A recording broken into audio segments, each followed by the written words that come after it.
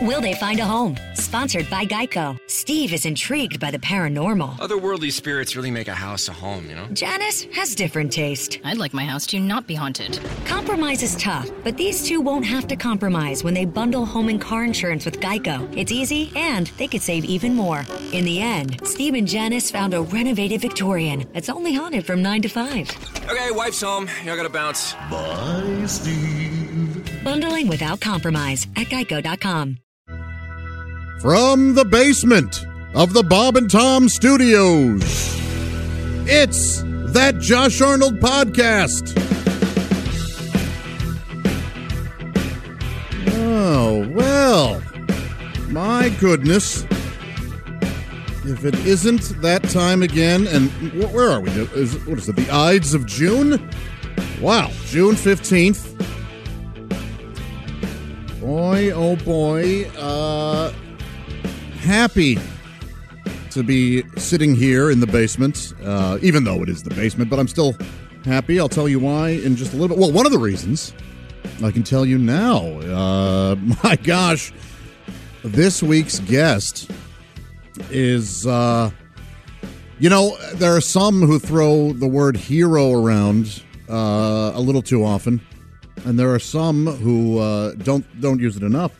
I like to think that I'm in the middle, and I'm going to tell you, that word certainly applies to this week's guest. I'm talking, of course, about you. Oh, my gosh. Will you look at yourself? Oh, you look great. I hope you're feeling good as well. Thank you for being here with me for that Josh Arnold podcast. Man, oh, man. June 15th. We've, what are we, 5 days away from summer solstice? I think it's on the 20th this year. So it's not officially summer, but we know, don't we? We know summer's pretty much here, and we'll be talking about some summery things. But first, I would like to thank and talk a little bit about our sponsor this week. Boy, it's a good one, and, if you thought our sponsors were getting a little out of control a couple weeks ago when The Sun sponsored the show, well, wait until you find out who's sponsoring us this week. A very important sponsor, a necessary sponsor. Our sponsor this week, the digestive system. That's right. What would we do without it? My goodness. I mean, we put food into our mouths, and digestion really begins there, doesn't it? Saliva, hey, it ain't just there to lubricate the old head hole. No, it's got some digestive enzymes in there that help to break down the food immediately. And not to mention the chewing. I mean, yeah, that's done. Mastication, if you will, with the jaws and the teeth, and then But as soon as that saliva hits, digestion has begun. And then, of course, it makes its way through, doesn't it?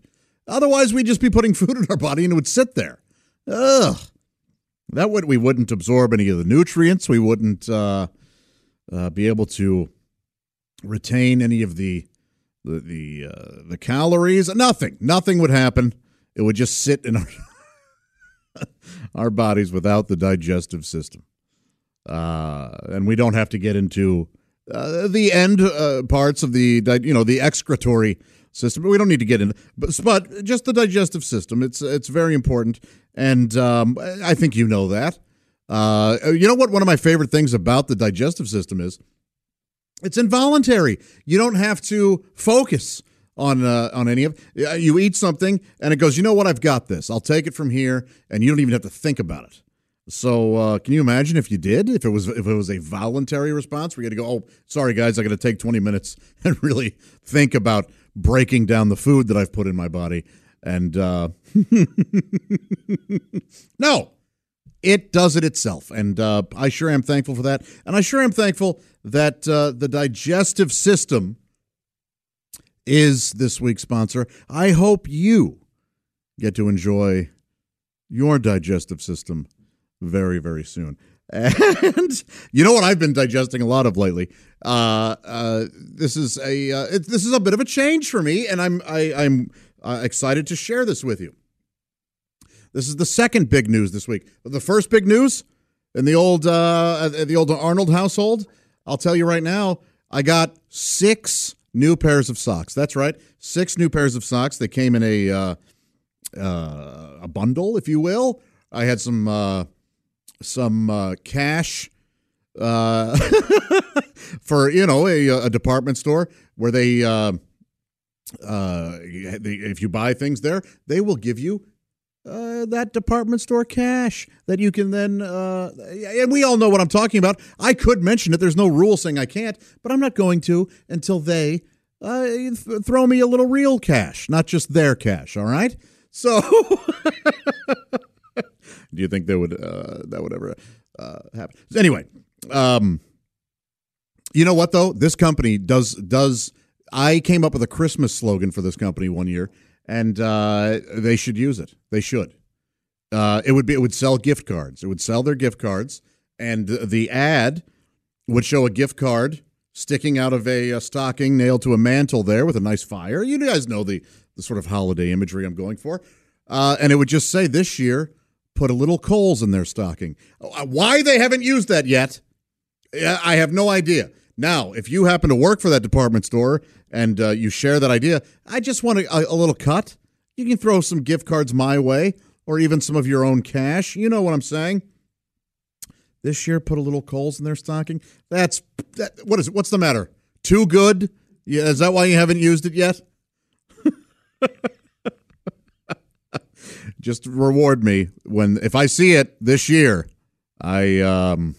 Boy, someone's got some splaining to do. And you know what? You don't even owe me an explanation. Just send me a little something, okay?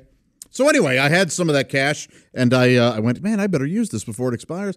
Bought myself 6 new pairs of socks, and nothing fancy. I'm not afraid to tell you, I'm a loyal Hanes man myself when it comes to underwear of all kinds, T-shirts and boxers and socks. I love the product, and boy, I tell you what, I think we take for granted just how good a new pair of socks feels. They're great, and I think I'm on like pair 4, so I still have 2 new pair to wear before they enter the laundry cycle, and I'm enjoying the heck out of them. So that's big news from the old Arnold household. Oh, in case you're wondering, they are low cut black. That's right. Maybe ankle. I forget exactly. They're not totally no shows. So I think they're ankle because you can see a little bit of them in my shoe, but not a lot. Anyway. And I needed them. I did. I think I'm sitting on, now I'm sitting on maybe 12. No, I had more than 6. I'm going to say I had 8 pair originally, so I've got about 14 pair now. And I felt like my socks were running out a little too quickly, and so I wanted to get more. Okay? Whatever. Oh, my goodness. All right. So, anyway, the second big news, and this does relate to the digestive system. Man, lately, I have to confess, I am hooked on Pub Mix. You guys know what I'm talking about. It's that combination. It's got just like 8 different crispy things in it and some seasoning, and there are all kinds of Pub Mix out there. I can't get enough of it right now. And the weird thing is, when I was a kid, I didn't care for it. And even as an early adult, I didn't really care for Chex Mix or Pub Mix. To me, it was chaos. There were too many different textures, and the flavor was kind of all over the place, and I didn't know I didn't know what to do with it. And so my taste buds essentially rejected it. I went, this is too much. And what I would end up doing is if there were like Chex Mix or Pub Mix, I would just eat the pretzels out of it because I could recognize those flavors. And I love pretzels. So that was me. But something's happened. And I am now like, this Pub Mix, we have it here at work. And what I do is I take the tub of it. I mean, it's essentially in a big bulk tub. And I bring it down to the basement with me and I enjoy it while I prepare for this. And boy, I'm hooked. I think I'm trying to make up for like the last for like essentially because I started eating it it's real recent. So I'm making up for like 40. I just turned 43, so like essentially 42 years of not eating it, and I think I'm going to eat 42 years worth in the next couple months because I can't stop. Yeah, we all get this way, right? You all of a sudden you go, man, I'm really craving this whatever, and you eat it and you go, I didn't get enough, and so like for like 3 weeks, maybe it's just me, but for like 3 weeks, it's like that's what your dietary focus is on. Is like, I don't know why, but I'm not tired of it, and I love it, and it's kind of like when you hear a new song and you're like, oh my gosh, I've got to listen to that again and again and again, and then eventually the novelty or the newness sort of wears off, and you go, okay, well the shimmer's a little, it's kind of gone now, and maybe you even develop a taste aversion to whatever. You're like, man, I've been eating. What I'm going to do is not let myself get to that point. I will Seinfeld it, the TV show. I'll stop at my peak and it won't get stale. And I'll tell you what, the pub mix won't get stale either because I'm going to eat it before it does. we have fun, right? So anyway, those are the new. And I tell you what, the pub mix has been brightening up this murky, really humid, damp basement. I in the winter it's crazy cold, but at least it's dry. Now that it's getting hot, it's humid down here and a little musty, quite frankly. So I say we take a little break from the basement right now and hop aboard the TJA Express. That's right, the Orange Track, the world's only steam monorail. It takes us out to some destination or two and brings us right back. It's monorail, you see. So today, I wonder where we're stopping off. I see that we're somewhere. And I'll just kind of look out the window here, and oh boy, I don't recognize anything yet. Perhaps, I have the curtain closed. All right, I'll open up the curtain of the window, and hey, look, we're in Vocabville. My goodness, if all the Vocabvillians aren't walking about, learning new words, and ready to teach us a new word that we can add to our own vocabulary. And today we get a double dose, same word, but there's an adjective version and a noun version of this word. And since it is summer, well, not officially, I know, June 20th, but I thought we would discuss a word that we can add to our vocabulary that pertains to the beach. Now, I know the beach, pluses and minuses, right? When you go to the beach, yeah, a lot of good about it and a lot of bad about it. But this is a word that hopefully you can use. We'll start with the adjective version. The word is literal. And I don't mean Litteral. I mean literal, Littoral. Literal. Boy, what does that rhyme with? I can't think of anything. I guess that would be littoral, but maybe I guess it depends on who your doctor is. But some would say littoral, some would say literal. Anyway, ladies, email me. Let me know what I'm teasing. So, literal. The adjective means essentially relating to, or something growing near the shore.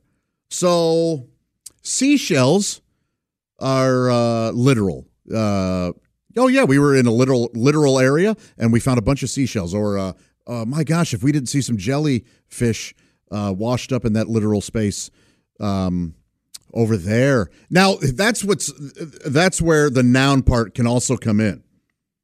The noun version of literal means the area of the shore between high tide and low tide. So you've all seen it. You go on a beach and you go, oh, well, you can clearly tell that high tide is there because that's the sand is sort of damp, and then it becomes dry and right there on that line. You can see it, so that must be high tide.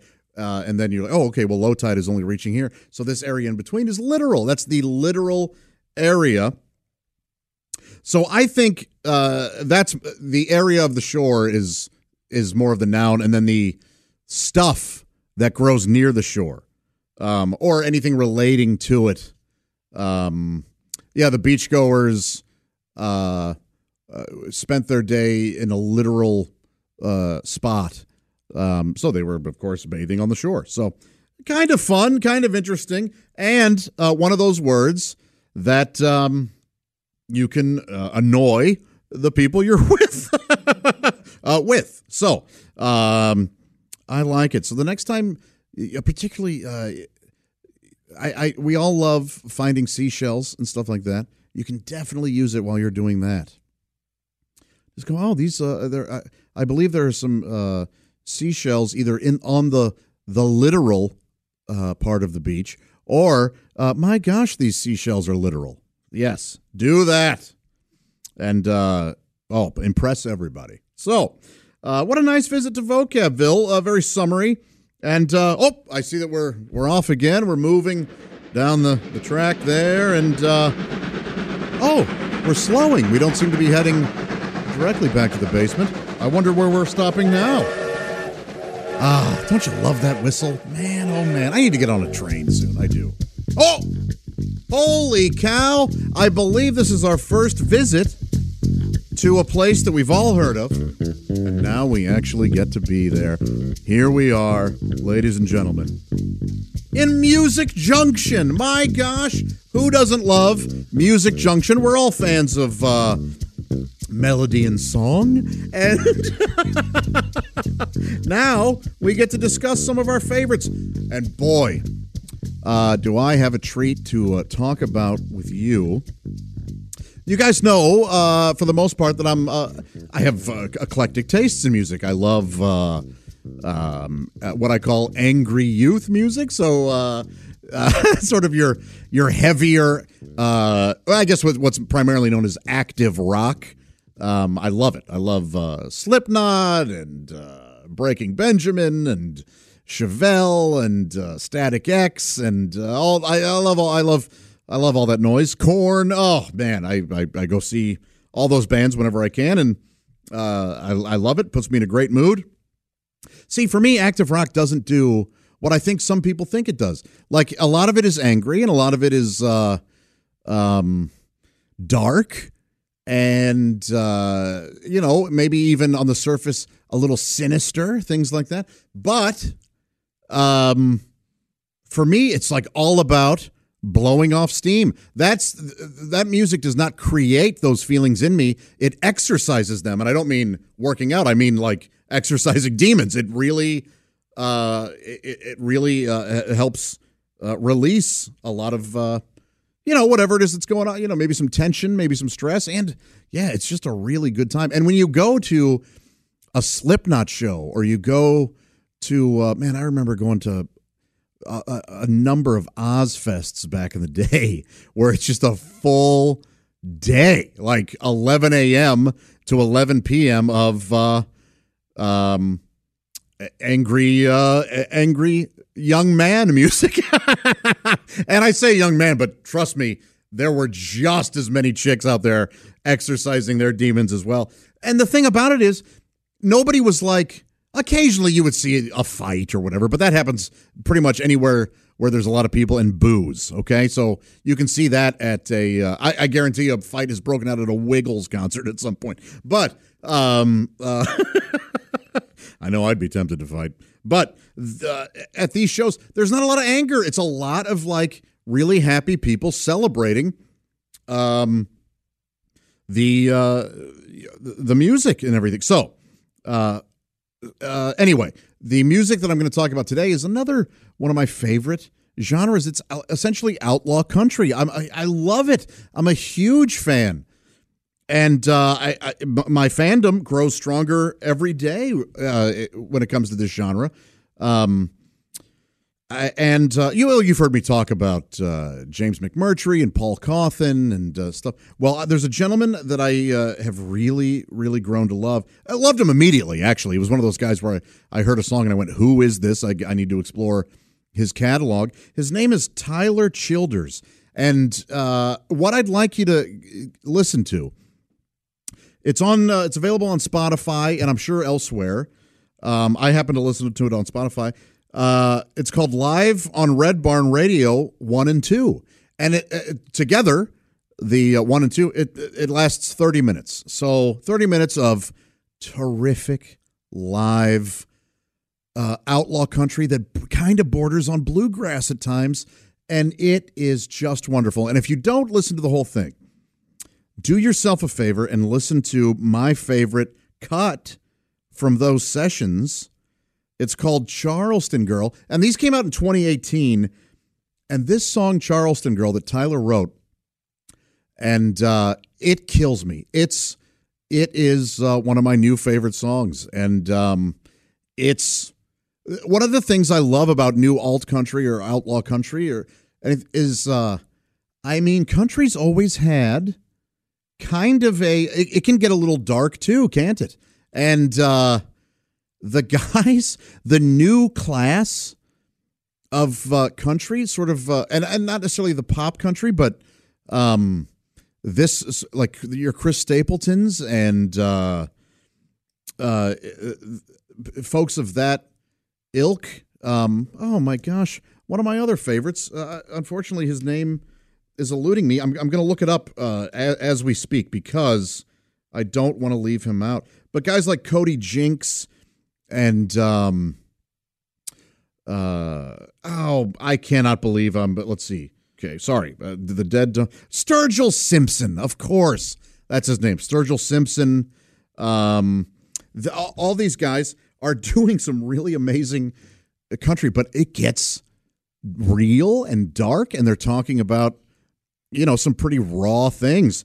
And the song Charleston Girl gets fairly raw. And man, I feel every word, even if I can't totally relate to the scenario, I can. And I think you'll find that to be the same too. The specifics you may not, might be new to you, but the situation certainly, man, oh man, it's simultaneously heartbreaking and also semi-hopeful, and I really recommend the whole thing, the Tyler Childers live on Red Barn Radio 1 and 2. But if you only listen to one, give Charleston Girl a shot, and trust me, it's country. There's banjo, and you're not going to mistake the genre.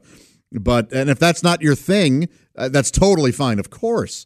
But maybe still give it a listen and see if this style is maybe more up your alley. Anyway, I recommend it. What a nice visit to Music Junction, and I hope that you enjoy Tyler. And if you do, let me know. You can always email me, joshpodcast@bobandtom.com. And why don't we, now that we're making our way back to the basement here, why don't we look over a couple questions that some of you have sent in? It's always great to hear from you guys. John has written in. Oh, and he has a question about the Bob and Tom show. He says, nothing makes me laugh more than when people lose it on the big show. Sometimes you'll even get yourself laughing on your podcast. Yeah, I do. I can't help it. I'm an idiot. So, but he loves to laugh with me. Thank you, John. I appreciate it. Well, John has a question that a lot of people will ask about, and some even have their own theories about, and I'll talk about them. He says, how difficult is it to hear the same jokes or songs over and over and over again and force out a chuckle so that people hearing it for the first time get the hint that it's funny? He's talking, of course, about the Bob and Tom show. So what'll happen is, yes, we repeat bits, and occasionally we'll even tell the same joke. Let's say I make a joke that's improvised at 7:30. Well, if that topic comes up again at 9:30, I may go ahead and repeat that joke. Now, the reasoning behind that is the experts, the radio experts, have proven time and time again with studies and with surveys and with technology that they use to measure listenership. For the most, it's safe to say that our audience changes. The majority of the listeners change every 15 minutes. So, if you're one of the people that listens all morning, you are going to hear some repeated stuff. But just keep in mind that most people are hearing it for the first time. So the person that heard a joke, or maybe let's say one of Pat Godwin's songs at 7 a.m., they're not the same people listening at 9 a.m. So those that do listen all morning are in the minority. And that's not to say that people don't want to listen to all 4 hours. Obviously, they just have things going on. They are either going to work and then they get there and they can't listen, or they start listening when they get to work because they're talking to their kids or whoever in the car before that. So there are lots of reasons why a lot of people don't listen to all 4 hours. Or at least not in the morning. They'll go back and they'll listen on the 24/7 or whatever. So anyway, yes, things do get repeated. Now, I'll tell you this. There is not a lot of fake laughter going on in the studio. And I would venture to guess almost none. And I know what's happening right now. Some of you are going, I don't believe you. I simply don't believe you. Well, let me tell you this. And even John, he says, Tom's slow, methodical, deep, one-syllable ha is obviously forced. Man, I'm going to say, while I'm not 100% sure, I don't think that's forced. I think that's one of his laughs. Because here's the thing. When Tom doesn't think something is funny, he tells you he didn't think it was funny. He either doesn't laugh, or he'll go, well, that sucked all the air out of the room, or some comment to let you know that whatever it was that was just said wasn't funny. While we're all generous laughers, we're not usually fake laughers. A chick doesn't ever fake laugh, even if one of us or a guest is essentially begging him to. He just won't. He loves, as he should, genuine reactions, and you're only gonna get genuine reactions from him, whether it be a big laugh or total indifference. And he would tell you the same. I laugh a lot, but I really do not fake laugh. If I'm laughing at something that I heard, that I'm hearing for the second or third or 20th time, it's because A, I either genuinely still find it funny, or B, sometimes I'm laughing because I can't believe the joke is being done again. So there's that. Sometimes I'm laughing at either a nuance about the joke or how it was delivered. For example, when Pat Godwin does for those of you who listen to the Bob and Tom Show know this, when he does the Gardner Minshew song for literally the 22nd time, I'm telling you, he is acting like it's the first time he's done it. Even if he mentions, okay, this is the 50th time Tom's making me do this. And I have the luxury of being able to watch him in person. So, and if you are a VIP member or you watch on YouTube or later or whatever, you can see that he's really giving it his all. So sometimes I'm not laughing at the same line that I've heard over and over. I'm laughing at his performance, either a face that he makes or some noise that he vamps during the middle of it, or some weird motion that he made with his arm or his head, because he really gets into it, and it's really fun. Sometimes I'm also laughing at a face that somebody else in the studio is making. So if, let's say, Chick is worn out by a particular bit or joke, as it's being told and delivered, I will be looking at him, and he'll be so funny in his anger, whether it be real or fake or whatever, that I'm laughing at that, even though it may sound like I'm laughing at what's being said. So there's a lot going on. A lot of people do, I think, accuse the show of having canned laughter or fake laughter. I think it's unfair. Now, before I was ever involved with the show, I was just a major fan. I remember listening to one album where the end of almost every bit, there was laughter added to it. It was genuine laughter, but it was put, I think, in a disingenuous spot. And I've actually questioned the producers of the album and said, hey, what was the reasoning there? And I've gotten a couple different answers. None of them satisfied me as a nitpicky fan. I didn't like that real laughter was added in an artificial way. But, you know, what do I know? That's just my opinion. So since I'm not a big fan of that sort of laughter, the fake forced laughter, I try not to do it. And I think we're all pretty successful at, especially since we have so much fun teasing each other about jokes that bomb and stuff like that. A lot of times we're able to find more comedy in a bad joke than if the joke worked. We have more fun with the stuff that fails. So, again, if you think I'm full of it, I'm not. I can't. There's not much I can do other than tell you. You know, no. I really don't think Christy. The only thing Christy I think will fake every now and again is when she says she doesn't get something because she's just playing sort of at the time in that moment she's playing she's doing one of two things. She's either being a playful dimwit, and we all know that she's not. She's incredibly intelligent, and also, or sometimes we will take the role of an audience member who might not be aware of something. So, if let's say there's an obscure reference made, which happens a lot, but everybody in the room knows what it is. One of us will go, "What are you talking about? What does that even mean? I don't get it."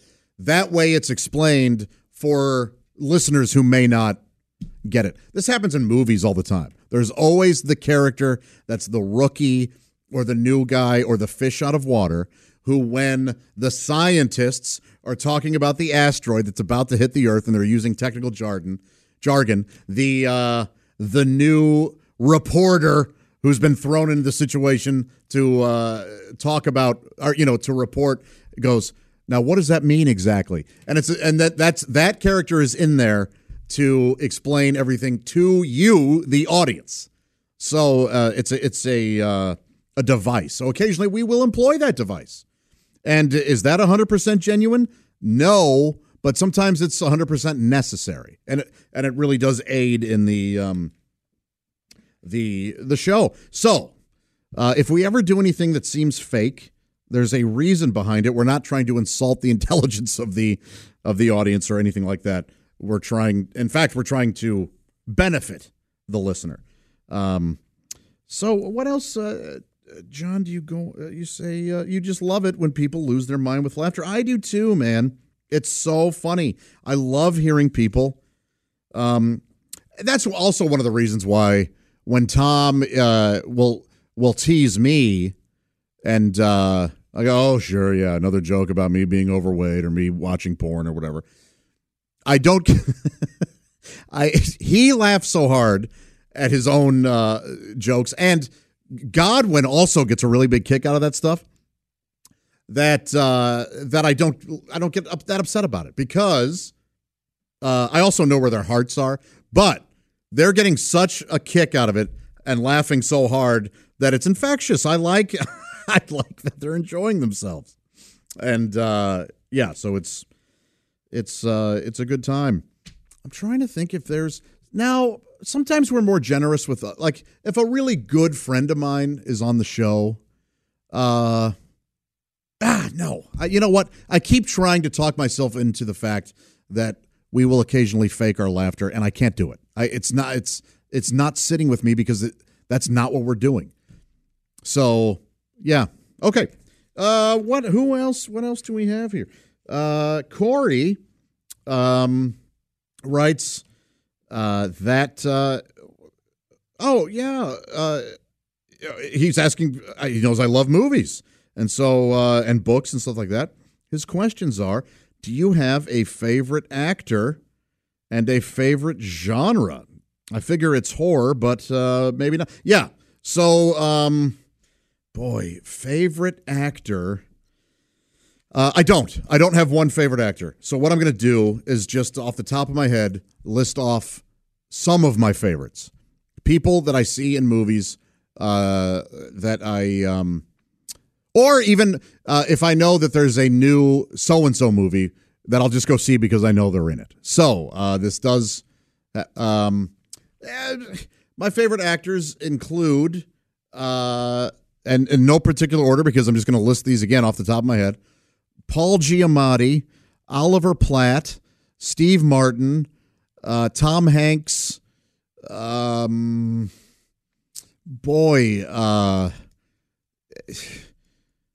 Murray.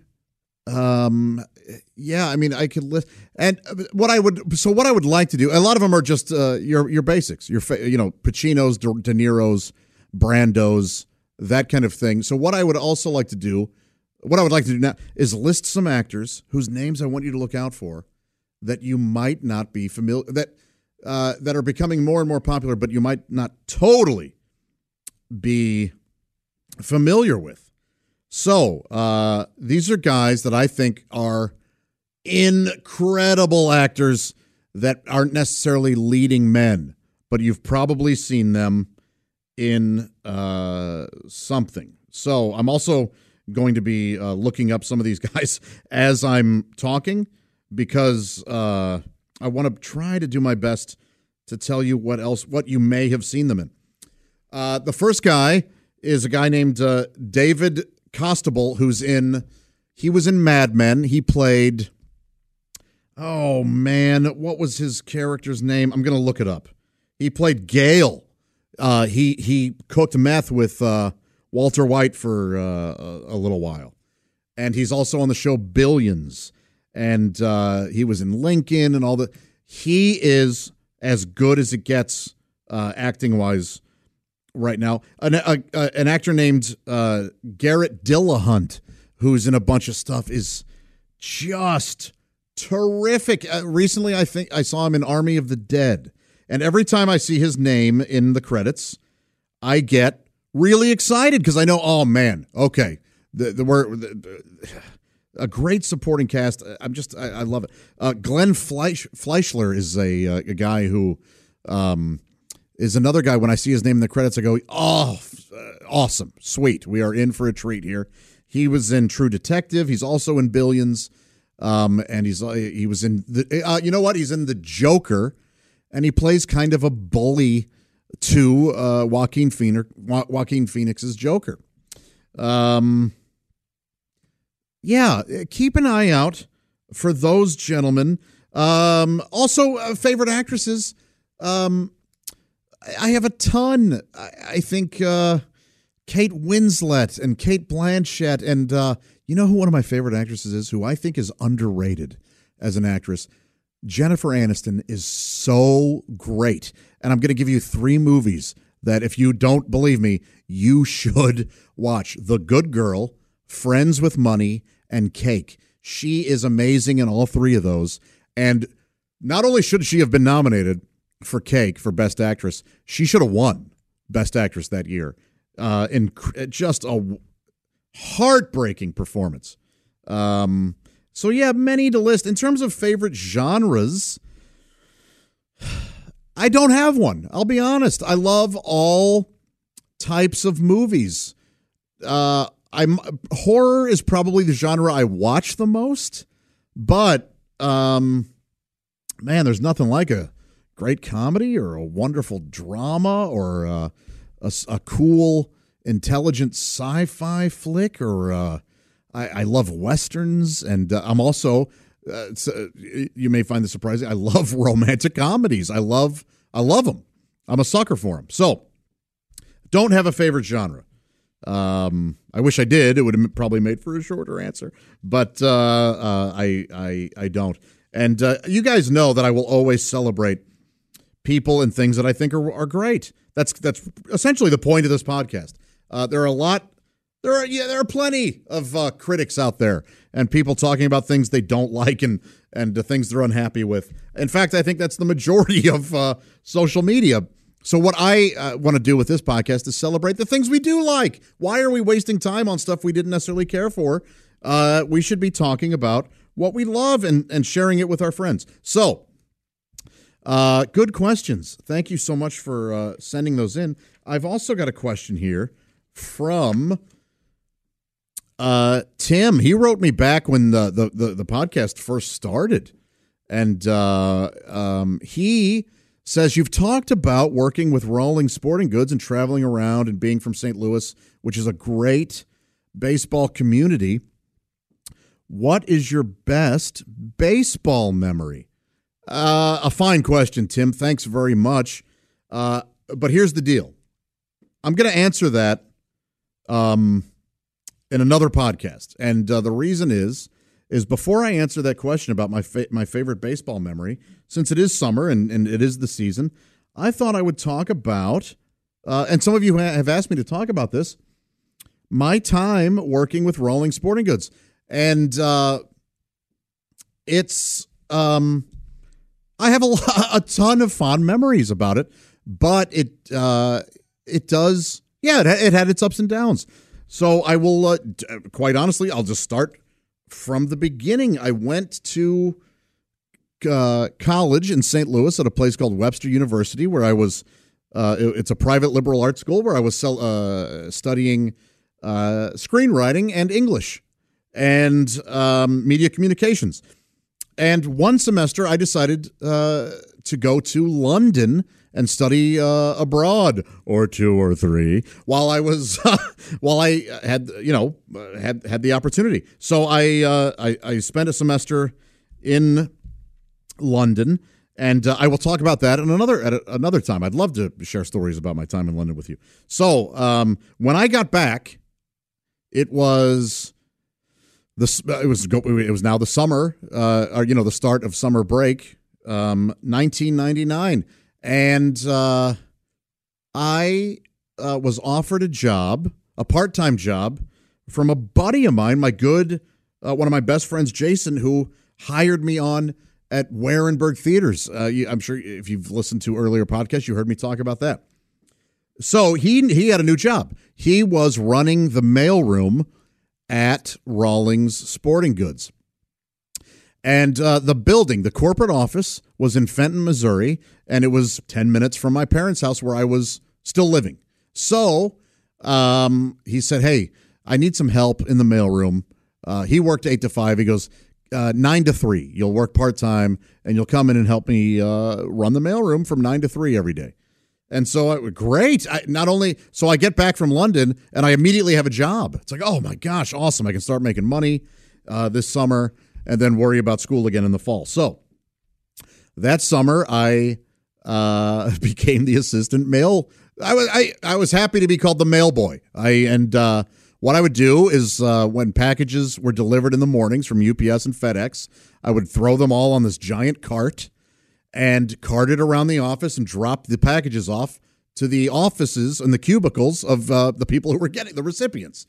So I would walk around and talk with you. Hey, here's your package. How's your day or whatever, and do that. And then the mail would come in, and I would sort through the mail and put them in the mail. So, a letter for Steve Rogers or whatever, and I would throw it in Steve Rogers' mailbox, or a letter that just says marketing department. I'd throw it in the all that. I would also, I'm just giving you the basics of the job. I would mail out invoices, accounts payable invoices, accounts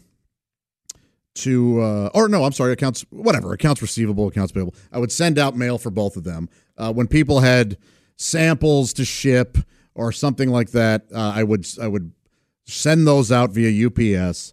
And other than that, I started ordering inventory, office supplies, and it was basic grunt work. But it was cool. It was at Rawlings Sporting Goods, the official baseball of the major leagues, and the glove and bat and batting gloves and helmet and everything. That it was the official glove of Major League Baseball as well. So it was a great company. to work for, and I was having a lot of fun working part-time. And I got to do some cool things. Go to Busch Stadium where the St. Louis Cardinals would play and get tickets to games and stuff like that every now and again. And it had some nice perks. So, and a lot of fun, cool people working there too. And every now and again, I'd be walking through the hallways with my mail cart.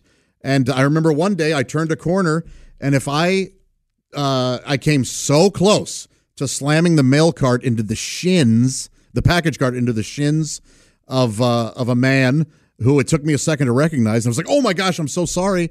And he said, hey, it's okay. And my goodness, it was Lou Brock visiting somebody at Rawlings. And I went, oh, Mr. Brock, I apologize. And he said, oh, no, you're fine, young man, or whatever. And it couldn't have been more gentlemanly. And every now and again, I would see a major league star in the office. Or very often, I would be sending gloves and things to major league stars, to the different baseball organizations across the country. And it was a really cool part-time gig. Well, the end of that summer, Jason was offered a job at, I believe it was either back at Warenberg Theaters, as to be like a general manager of a theater. So it was going to be more money for him and everything. Or it was he was going to manage a Quick Trip gas station, which was going to be a ton of money to run one of those. Either way, he decided to take it. And they offered me the full-time mailroom position. And I took it. So I was now working 8 to 5, and I was in charge of the mailroom, and that was part of the human resources department. But the thing was, I had my fall semester coming up, and I was going to school. I was taking 15 credit hours every semester because I had some grants and scholarships and federal assistance that required I take no less than 15.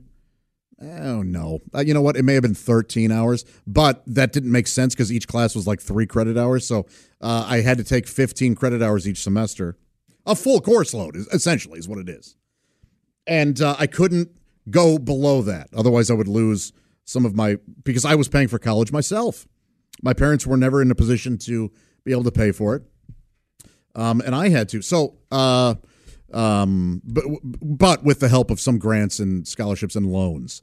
So I went to my boss and I said, hey, I need this job. I love this job, but I do have a full course load coming up. What can we do? And she said, do both. So for the next year, my senior year of college, 2 semesters, I worked 40 to 45 hours a week and did I did a full course load at school. So what would happen is I would, wake up at 7, shower, go to work, be there at 8, work from like 8 until my first class, which was usually around 10.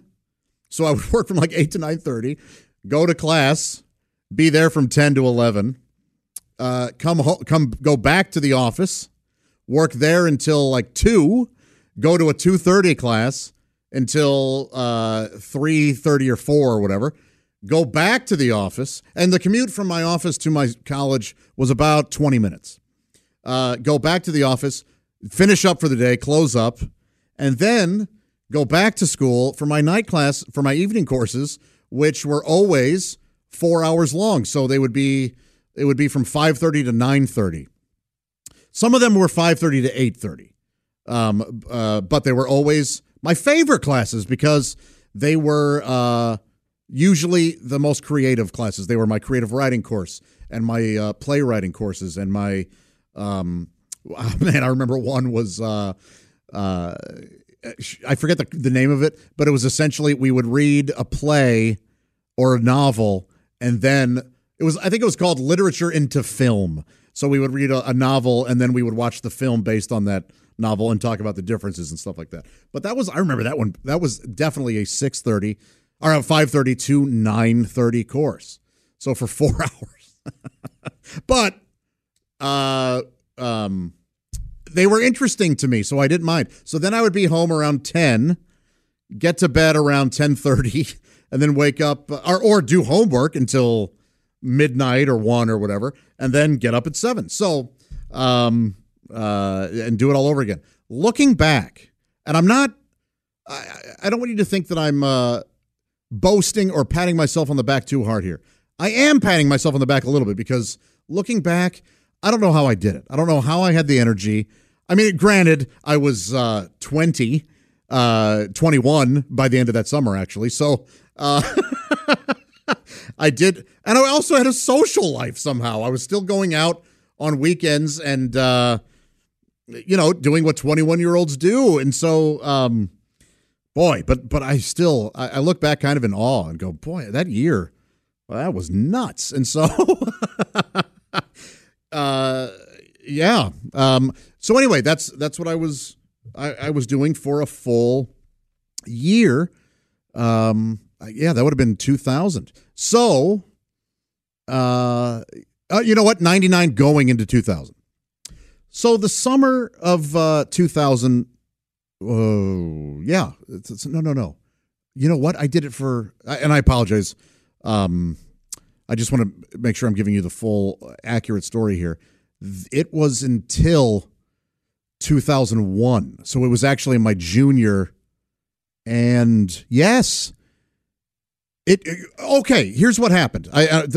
Forgive me for recalling this on the spot. I ended up having 2 senior years because during that senior year, my first senior year, my guidance counselor said, you know what? If you go one more year of school, you can leave here with 2 bachelor's degrees. Now, you don't have to do this. She explained. She said, no, you don't have to. But if you do, you can leave with a degree. You have enough of the same general studies credits, but you could leave here for both. You could leave here with an English degree and a media communications degree. And I was enjoying school so much that I went, you know what? Yeah, why not?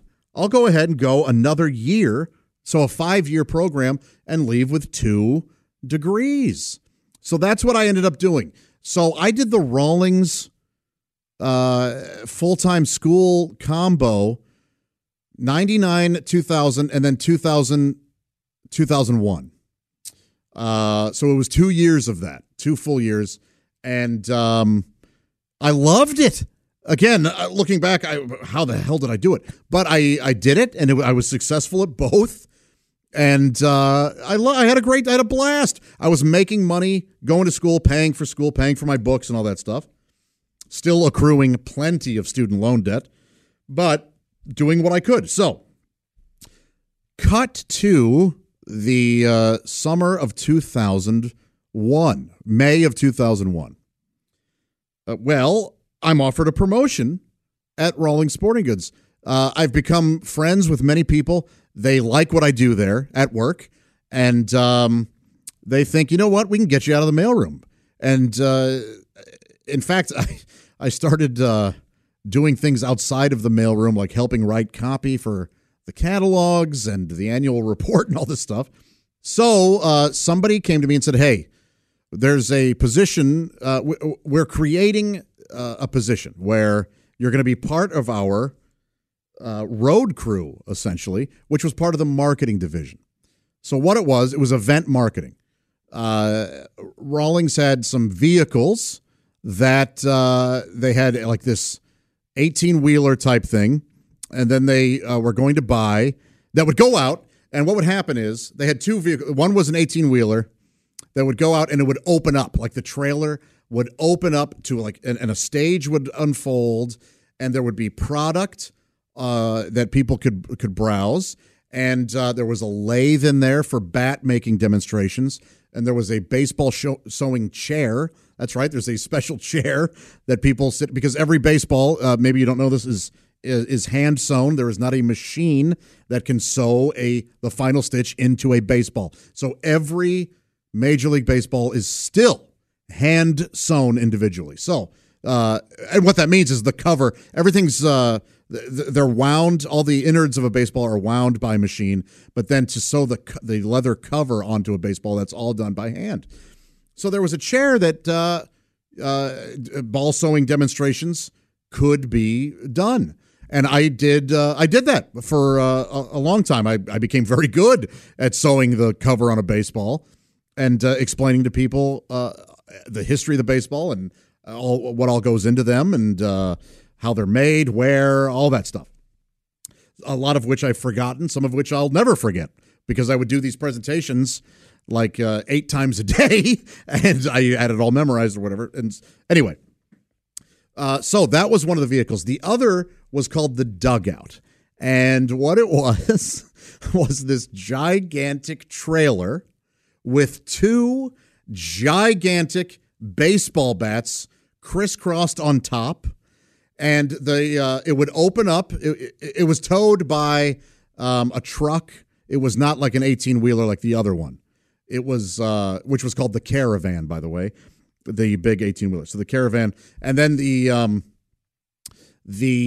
and quite honestly, I think it was like a 12-wheeler. It wasn't It wasn't as big as a full 18-wheeler. It was like a slightly smaller version. But you had to have the special license to drive it, and you had to stop at way stations and all. You had to do everything that the typical 18-wheeler had. So the Dugout would be towed, and it would open up on the side, and when it opened up, it looked like the dugout of for a baseball team. There was a bench back there, and essentially it was for selling out of. So you could have the bats and gloves in there, and you could sell out of it. Well, I'm offered this job to join the event marketing road crew. And they said, hey, we're doing something new this year. One of the marketing managers, no, actually, I'm sorry, it was the VP of marketing at the time. He was a new guy at Rawlings. His name was Stan, an incredibly friendly guy. But looking back, his ideas were fine, but looking back, I think I would have yelled at him more than I ever did, and I'll tell you why. So he said, hey, I used to work for General Mills, and I have a co-op idea with Rawlings and General Mills. You are going to take a brand new Chevy Suburban that's going to be wrapped in graphics that have Rawlings on it and Major League Baseball graphics and all this stuff, and you are going to drive to every baseball stadium and go to a game, and outside of the stadium, you are going to pass out samples of Gardetto's snack mix and a new cereal called Wheaties Energy Crunch. And, the little boxes that you would get in the mail or the little sample bags you'd get in the mail. So you're going to have the Suburban. It's going to tow the Dugout. And the Dugout will be filled with cases of Gardetto's and Wheaties Energy Crunch. You'll drive around the country on our bill. You'll get a salary and you'll get a per diem, and you'll go to all of the Major League Baseball stadiums and pass these out. And you'll get to see the United States for free, essentially. And are you interested? And I said, yes, of course I'm interested. And that was going to be my summer. I was going to get out of the mailroom, go on the road, and do this. And for 3 months, it was going to be May, June, July, August. So, yeah, I guess, actually, you know what? I'm sorry. June, July, August, because the first event was going to be the College World Series in Omaha, Nebraska, where it always is. So I accept the job. And I'm excited. Now, a slight irony here. I have 3 brothers. And of the 4 of us, I am the least, boy, how do I put this? All my brothers, and I do too, love baseball. Love it. My brothers Jeff and John all played baseball growing up. All 4 of us always played wiffle ball, and we were obsessed with it. And we all would get baseball cards and trade them and, spend our allowances, or whatever little money we would get on baseball cards and all this stuff. But I loved it the least. So when I told my family that I had this job and I was going to go to every major league ballpark,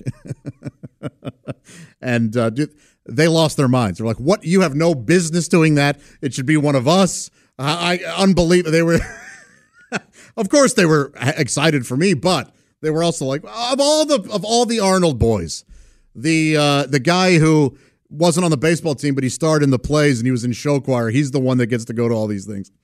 So, but yeah, took the job, hired. They said, "Hey, you're going to have somebody else with you, of course.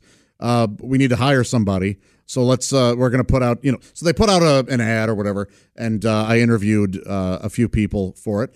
And there was a guy named Mike who was perfect for the job. A young dude. He was my age. We were both, at this time, 78. I was 20. I was 22, 21, 22. And he had just turned 21. And said, "Hey, man, you want to go do this?" And he yes. So our first job is going to be the College World Series. Well, the guys who are also on the road crew, guys named Travis and Bryson. I've talked about Bryson on the podcast before. He was unfortunately a angry alcoholic. He and I were friends. He could be hilarious and a lot of fun, and he could also be the worst person on the planet. So, and I got to see both plenty of times. So the day that we're leaving, he's crazy hungover, and he's going to ride with Mike and I in the Suburban, towing the dugout just to make sure everything goes okay for our first road venture. So he's crazy hungover, and he goes, "Man, I can't drive. I can't. You're gonna have to drive." And I go, "Man, I've never towed anything before in my life." And he said, "That's okay. You got this. I'll hook up we'll hook up the dugout, and it'll be fine." Now, every now and again, he would go, "Man, this Suburban is not big enough to tow this dugout," because the dugout was nearly the size of it was like half of an 18-wheeler's trailer. It was definitely as tall as your normal 18-wheeler trailer, and it was I would say half, maybe 3/4 as long. A Suburban had no business towing this thing, but they didn't care. And this is where guys like, the marketing dude I was talking about, Stan, they should have known better. So, we go to attach this trailer to the Suburban. I back up with the ball hitch, get it lined up.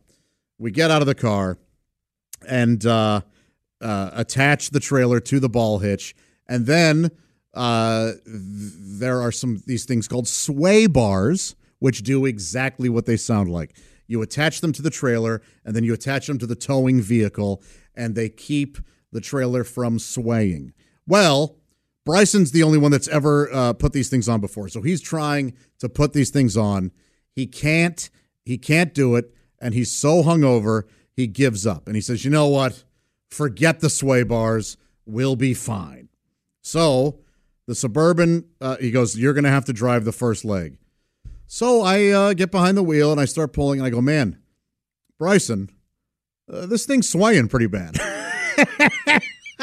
Why wouldn't they be? The sway bars aren't attached. So he goes, "We'll be all right. Just go slow or whatever, and we'll be fine." And he goes to sleep in the passenger seat. Mike's in the back with all of our suitcases. So he's sitting on one side of the back seat, and the rest, it's just suitcases and boxes. It just packed back there. He can barely move. So I'm driving, and I'm nervous as hell. Very nervous. Not only is it the first time I've ever towed something, it's something that I shouldn't be towing in the first place. It also happens to be a very rainy and very windy June morning. So we get on the highway, and the wind is battering this trailer so badly that it's just swaying with the wind. And I'm white-knuckling it, going about 55 miles per hour, and just trying to keep this thing steady. Bryson tells me, and I think he was sort of right in this. He said, if the swaying gets too bad, speed up.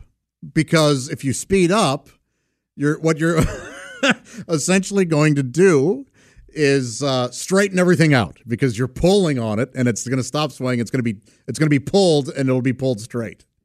That makes sense to me, but it's as unnatural a thing when you're towing something and it starts to sway and it feels like you're losing total control. The last thing you feel like you want to do is to hit the gas. But he was, every now and again, the swaying would get so bad that it would wake him up out of his hangover, his hangover nap, that he would just sort of shoot up in his chair, in his seat, and go, speed up. So I would hit the gas, and yes, the swaying would stop momentarily. But the swaying was getting so bad that the trailer was bleeding into other people's lanes, and so I would hear honking, and and then people would pull up beside me and yell at me and all this stuff, and I was like, man, this is nuts. So we get about 50 miles or so outside of St. Louis city limits on Highway 70 on our way to Omaha. This is my first trip after just being promoted. Well, I'm driving in down Highway 70, and the swaying gets so out of control at one point that it's just terrifying. Thankfully, and I never would say this in other circumstances, there is a massive traffic jam up ahead.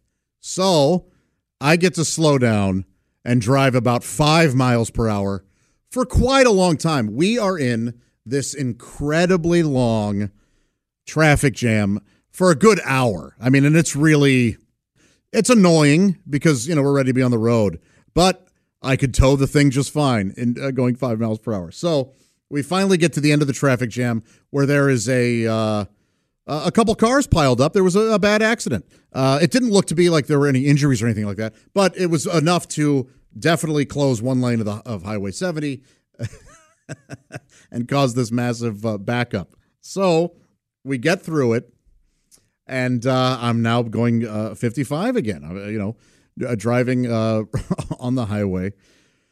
So what happens is a big truck, an 18-wheeler, is behind me, and I'm only doing 55, so he passes me on the left, rightfully so. But when he passed me, it caused the trailer that I'm towing to start swerving and swaying out of control. And it was now not just swerving, it was like a full fishtail. This thing was wiggling back and forth to where it started to shift the Suburban on its own. Like, we could feel the Suburban being moved. I was no longer in control of the trailer. The trailer was in control of us. Well, this wakes Bryson up. And he looks in his side mirror, sees how out of control the trailer is, puts his bare feet up on the dashboard in sort of like this weird sort of defensive crouch position. And I remember he just goes, "Here we go." That's all he said.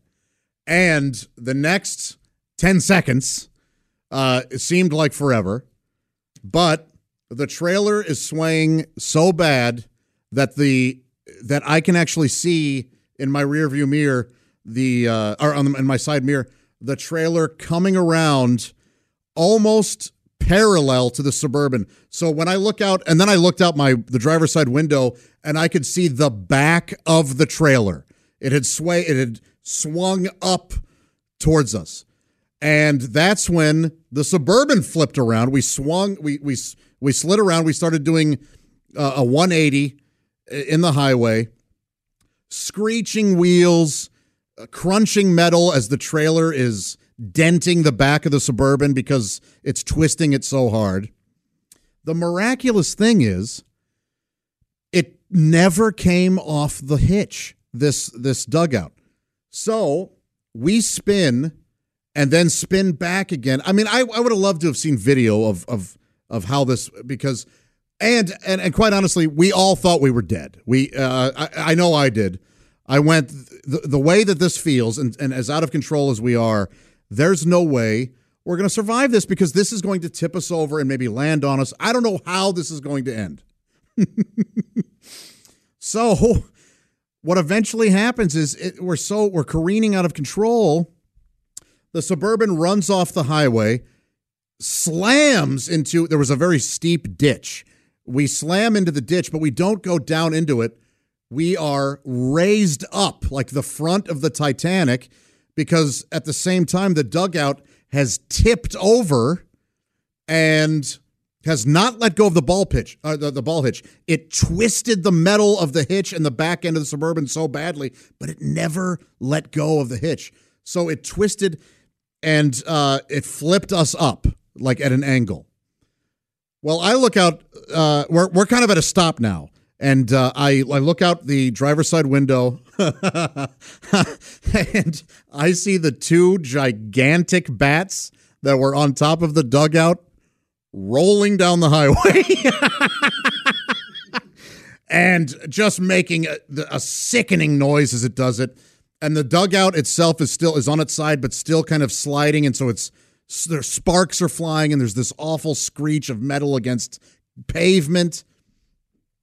And after, everything stops. It all stops. And I look in the back seat, and I ask Mike if he's okay. And I can't even see him. He's buried in luggage and boxes. And I kind of see a hand come out and start knocking him away. And he's got kind of a bump on his head, like he's been knocked around back there. He was covered in stuff. Bryson still has his legs and feet up, but he's like, oh my God. And I'm just stunned and silent and scared. But we open up our Suburban doors, and I kind of have to jump out because I'm up in the air, and Bryson does the same. Mike was able to kind of just get out because he was in the back, so he was a little lower. And that's when the traffic copters from the traffic jam that we had just left made their way to us. And and I'm told that were you to watch the news that day, that you would see overhead shots of 3 terrified guys standing next to the Rawlings Suburban that had the Rawlings logo all over it, and a turned over tractor trailer with in giant painted letters the words Rawlings Sporting Goods on the side. Shooting, facing the sky. So it was no doubt what company was responsible for this. And now everybody that had just gotten through that awful traffic jam had a brand new one to sit in, because the dugout and the Suburban were blocking both lanes of the highway. And there was nothing. Everybody was just at a total standstill. And I will tell you about the aftermath of that that awful wreck, where thankfully nobody was hurt, miraculously, because there were cars around us when this all went down. I'll tell you all about the aftermath of that next week, and I'll continue discussing that crazy job. In the meantime, something that, not necessarily to work on this week, but something that we can enjoy this week. Oh my, will you look at that? Here come the authorities. As we're standing in the drizzling rain on a windy, unseasonably chilly June day. Off Highway 70. The sirens, we can hear them and see them pulling, heading towards us in the distance. Hey, talking about jobs, I think it would be fun this week if you talk with somebody that is important to you in your life, a friend, a family member, a spouse, a kid, a coworker. Ask them, take the time to ask them, hey, if you weren't doing this for a living, what do you think you'd be doing? Or what would you like to be doing? It's always fascinating to find out what other people what their alternative careers and or life could be. Or what did you want to be when you were growing up? That kind of thing. Ask. And hopefully it's, not in a way that's like, hey, man, we're not happy where we are now. Where would we rather be? But no, like, what else could you be doing? Or did you see yourself doing? Or what's something that you couldn't do, but that you wish you could? That kind of thing. Like be a brain surgeon or be a firefighter or something that might be outside of your comfort level and or skill set. But it's always fun. It's a fun question to ask and to hear the answers and be prepared for them to go, how about you? And in fact, I will give you the answer now.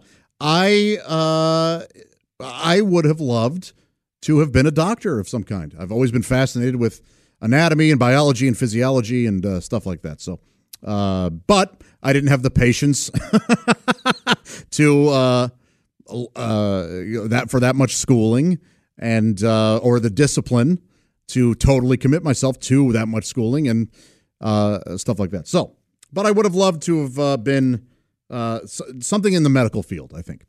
All right. Well, by the way, next week, June 20, the 24th and 25th? I will be 25th and 26th, Friday and Saturday. I will be in Lexington, Kentucky, doing stand-up at Comedy Off-Broadway. 2 shows, Friday, June 25th, and 2 shows Saturday, June 26th. Please go to comedyoffbroadway.com if you're in the Lexington area or anywhere near there. You want to make a road trip or whatever, and get your tickets now. It'll be my first road gig, it'll be my first stand-up performance since March of 2020. So come watch me shake off the rust, try to remember my bits, try to get new bits to work. And but no, we'll have a very good time. That's one of my favorite places on the planet. Comedy Off-Broadway in Lexington, Kentucky, June 25th and 26th. Okay. And and I also wanted to tell you that in 3 weeks there will goodbye.